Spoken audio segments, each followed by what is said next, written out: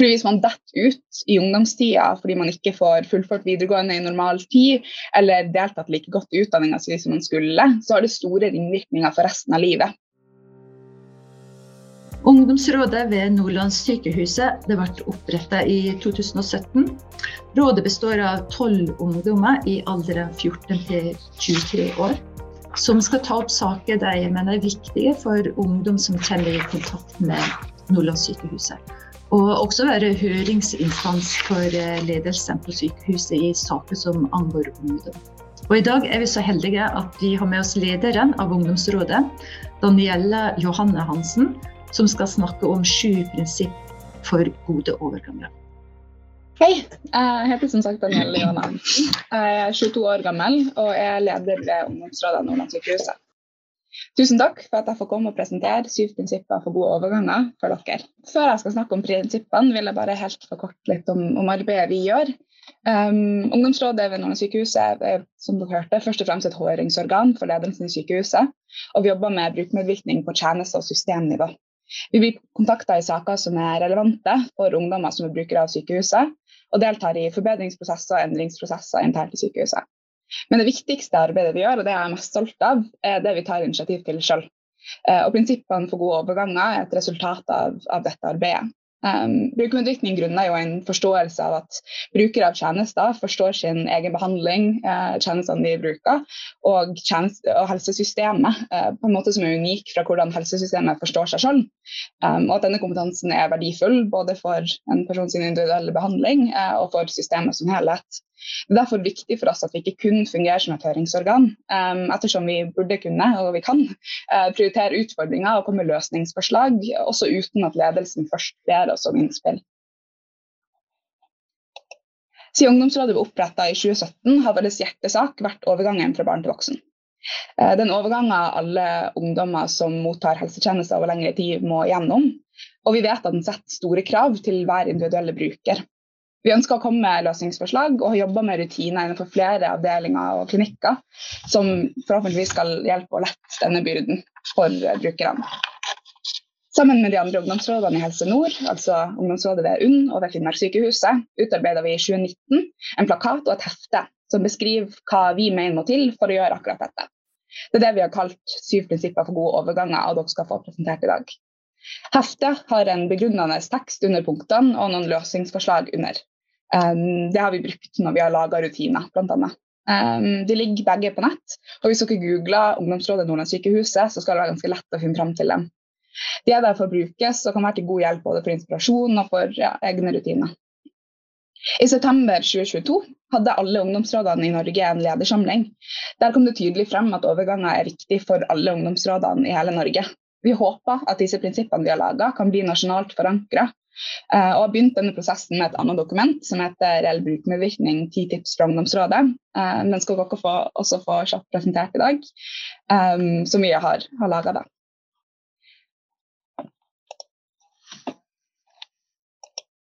Det første prinsippet er at forberedelsene må begynne tidlig. Overganger er vanskelige, og flere ungdommer i rådet har opplevd overgangen fra barneorienterte til voksenorienterte tjenester som ganske brutal.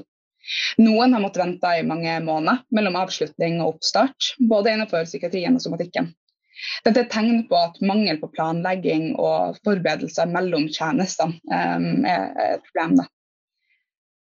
Forberedelsene mellom tjenestene og brukeren er også enormt viktig for oss. Tjenestene for voksne har ofte helt ulike krav til deg som pasient.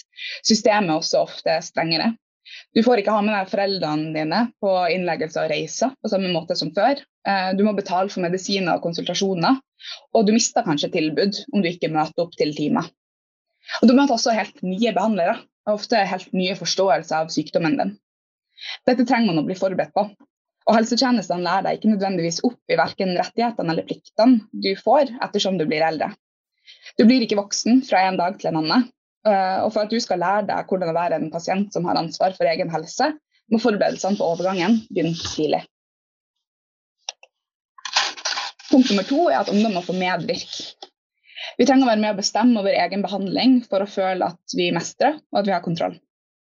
Mellom skole, fritidsinteresse og helsa vår er det lett å føle seg overveldet, og man har ikke mulighet til å studere brukermedvirkning på fritida. Derfor vi avhengig av at helsetjenestene selv lærer oss opp i hvordan å medvirke.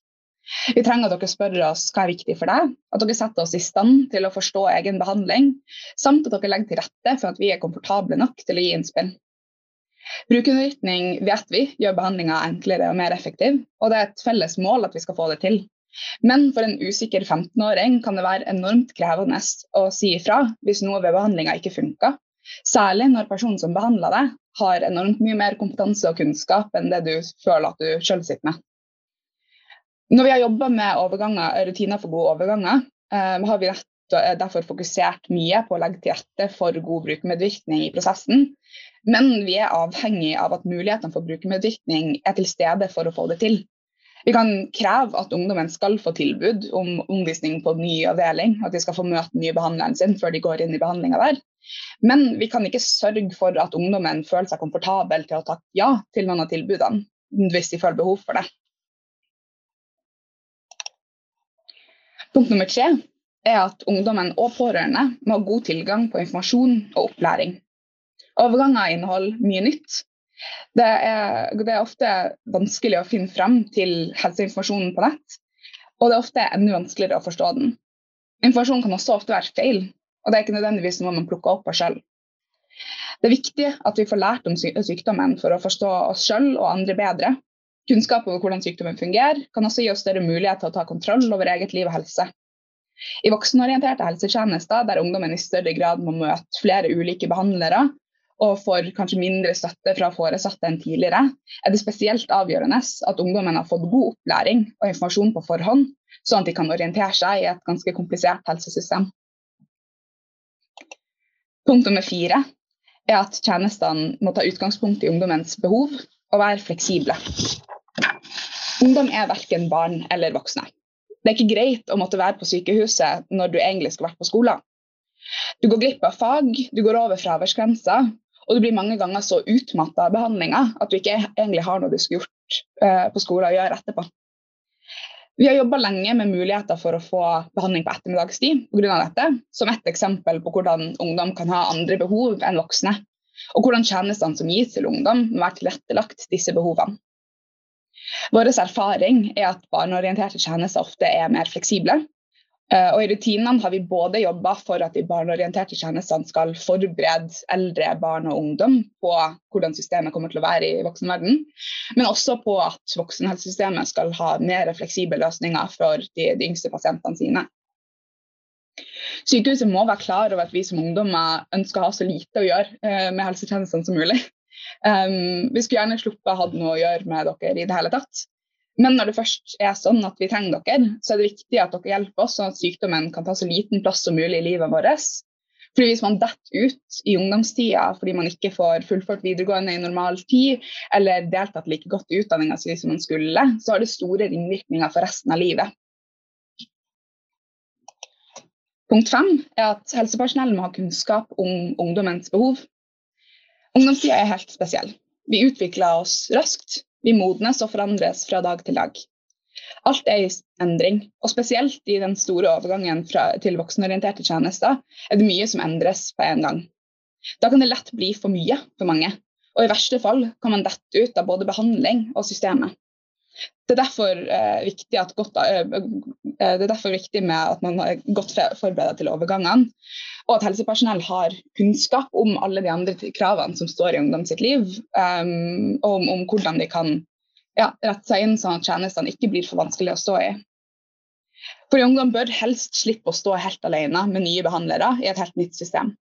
Vil helsepersonell opplæres å tenke på ungdom som en egen pasientgruppe, og oppmerksom på hvordan man kommuniserer godt med ungdom, kan man forhåpentligvis unngå at kravene blir så store, og at ungdom kan fortsette i behandling uten at det føles for stressende. Vi har særlig sett dette hos folk som har mange utfordringer, eller mange forskjellige helseproblemer.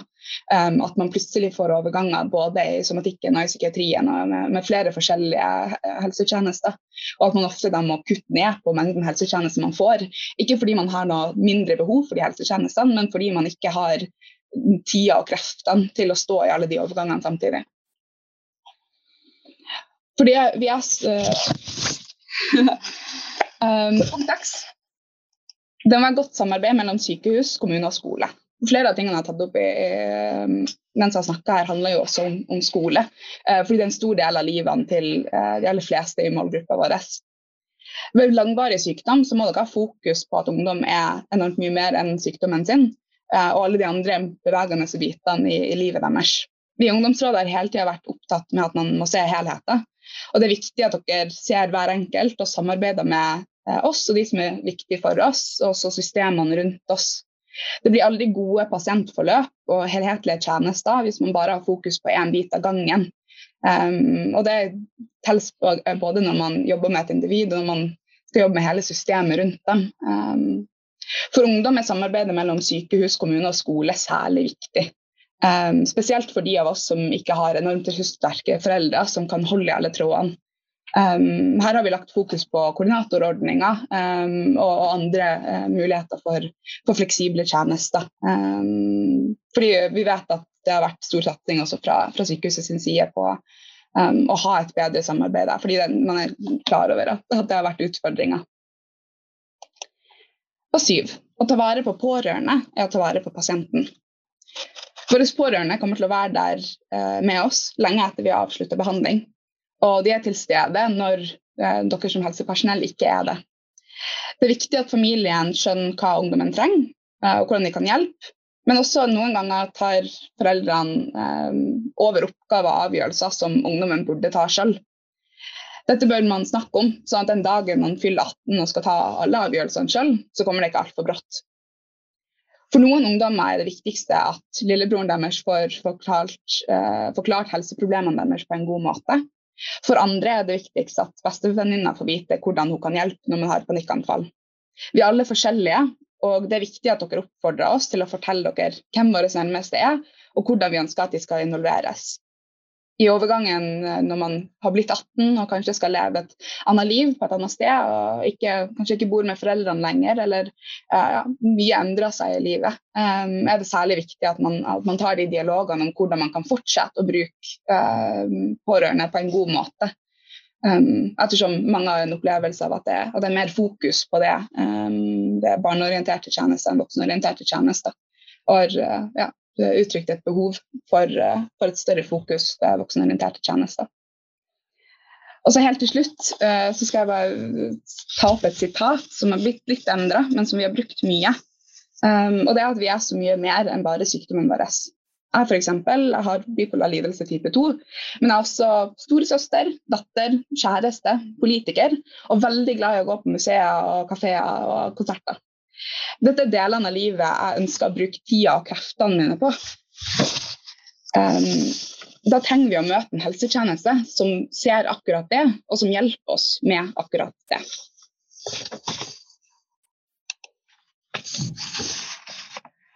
Så er det kjapt å gå inn på 10 råd for reell brukermedvirkning.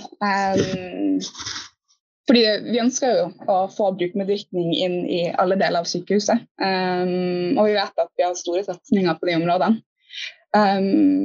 Men nå har vi jobbet med brukermedvirkning som ungdom i ganske mange år, og har gjort oss noen erfaringer. Og som jeg sa, så er dette dokumentet i prosessen med å skulle festes nasjonalt. Så her er punktene. Jeg skal gi kjapp kontekst for dem, men ikke bruke for mye tid. Det første er å anerkjenne vår kompetanse og ta oss på alvor.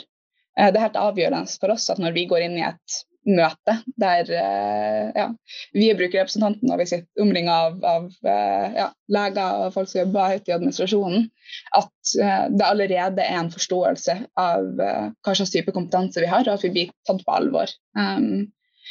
Det heter 10 råd for reell brukermedvirkning, og det er fordi vi mener at hvis disse tingene ikke er til stede, så får man ikke til reell brukermedvirkning på den måten som vi mener er avgjørende for at man faktisk skal dra nytte av kompetansen vi har. Det andre er at vi ønsker å involveres tidlig, allerede i planlegging av prosjektet. Hvis man dras inn senere, så får man ikke vært med å definere problemstillinger på samme måte, eller bidra til hvordan prosessen skal foregå. Og vi opplever ofte at avgjørelser kan ha vært tatt allerede, før vi kommer inn i rommet. Punkt nummer 3 er at vi alltid skal ha minst 2 brukerrepresentanter. Brukerrepresentanter, spesielt som er ungdommer, er som regel fortsatt syk. Men uavhengig av om man syk eller ikke, det enormt viktig å ha en person i rommet som man trygg på, som man føler at man kan kommunisere godt med, som man har som støtte hvis man ikke kan møte opp noen ganger. Og at man ikke skal miste den brukerstemmen hvis en person syk. Punkt 4 at vår rolle må være tydelig definert. Man må vite hvorfor man skal ha brukermedvirkning, og hva man egentlig ønsker vår hjelp til. 5 at vi må få god informasjon og opplæring, gjerne formøter. De fleste som jobber med brukermedvirkning på systemnivå har ikke nødvendigvis inngående kunnskaper om alle delene av sykehuset. Vi heller ikke fulltidsansatte. Så vi avhengige av at man får den informasjonen på forhånd, så at man faktisk kan delta aktivt til bordet og forstå det som skjer i samtalene. 6. Vi må være godt involvert og ha en kontaktperson. Dette også for at vi skal kunne føle oss trygg i situasjonen, vite at hvis det skulle skje noe ugreit, eller bare hvis man har spørsmål, at man har en person man trygg på, som man kan ta kontakt med. Dette kan også gjerne være samme person som har organisert møte, eller som hadde oss med på formøte. Punkt 7 at vår mening må bety noe. Vi må ha innflytelse over beslutningene. Hvis den muligheten ikke til stede, så kunne vi like så godt ikke vært der. 8 at man må ta hensyn til våre individuelle behov og respektere tida vår.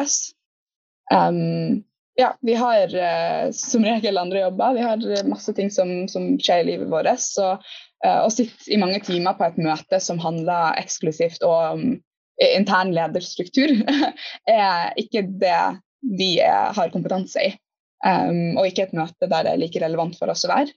Og det viser også at man har har tenkt litt om rollen vår hvis man setter opp kanskje alle sakene som relevant på oss på noen møter, og har saker som ikke relevant for oss på andre. Som jeg sa også, vi også ofte syk, og da det ofte behov for ekstra hensyn. Enten det en teleslynge som man kan høre, eller det at man må få sett nært presentasjonen, eller det at man må ha regelmessige møter, fordi hvis ikke så fungerer man ikke. Eller at man noen ganger må gå ut av møtene og ta en pause, fordi at man, som tidligere nestleder i ungdomsrådet sa, litt psykotisk for tida, at jeg trenger pause. Punkt 9, kutt ut sykehusspråket og unngå forkortelser. Dette tror jeg står i nesten alle dokumentene vi har laget, og det rett og slett at man både kan føle seg satt utenfor, føle seg dum fordi man spør om hva ting betyr, mens det virker som alle andre rundt bordet forstår det. For at man faktisk skal involvere en ekstern person som ikke jobber helt i sykehuset, det avgjørende at man prøver å begrense sykehusspråk. Vi får også ofte input om at de aller fleste i helsesystemet takknemlige når vi tar det opp, fordi de forstår heller ofte ikke noen forkortelser. Så jeg tror det en angst mange kan kjenne seg igjen i. Og 10. Vi må få informasjon om prosjektet jevnlig, og så etter det fullført. Vi eksisterer ikke alltid i de samme informasjonskanalene. Vi blant annet ikke på det intranettet til sykehuset. Og det viktig at vi blir satt på kopi på mailer om hva som skjer, hvordan den energien og jobben og innsatsen vi gjorde i et prosjekt faktisk blir brukt. Om det faktisk har kommet noe ut av det. Tusen hjertelig takk for at du stilte opp og hadde en flott presentasjon med mange gode, konkrete råd og innspill til helsevesenet.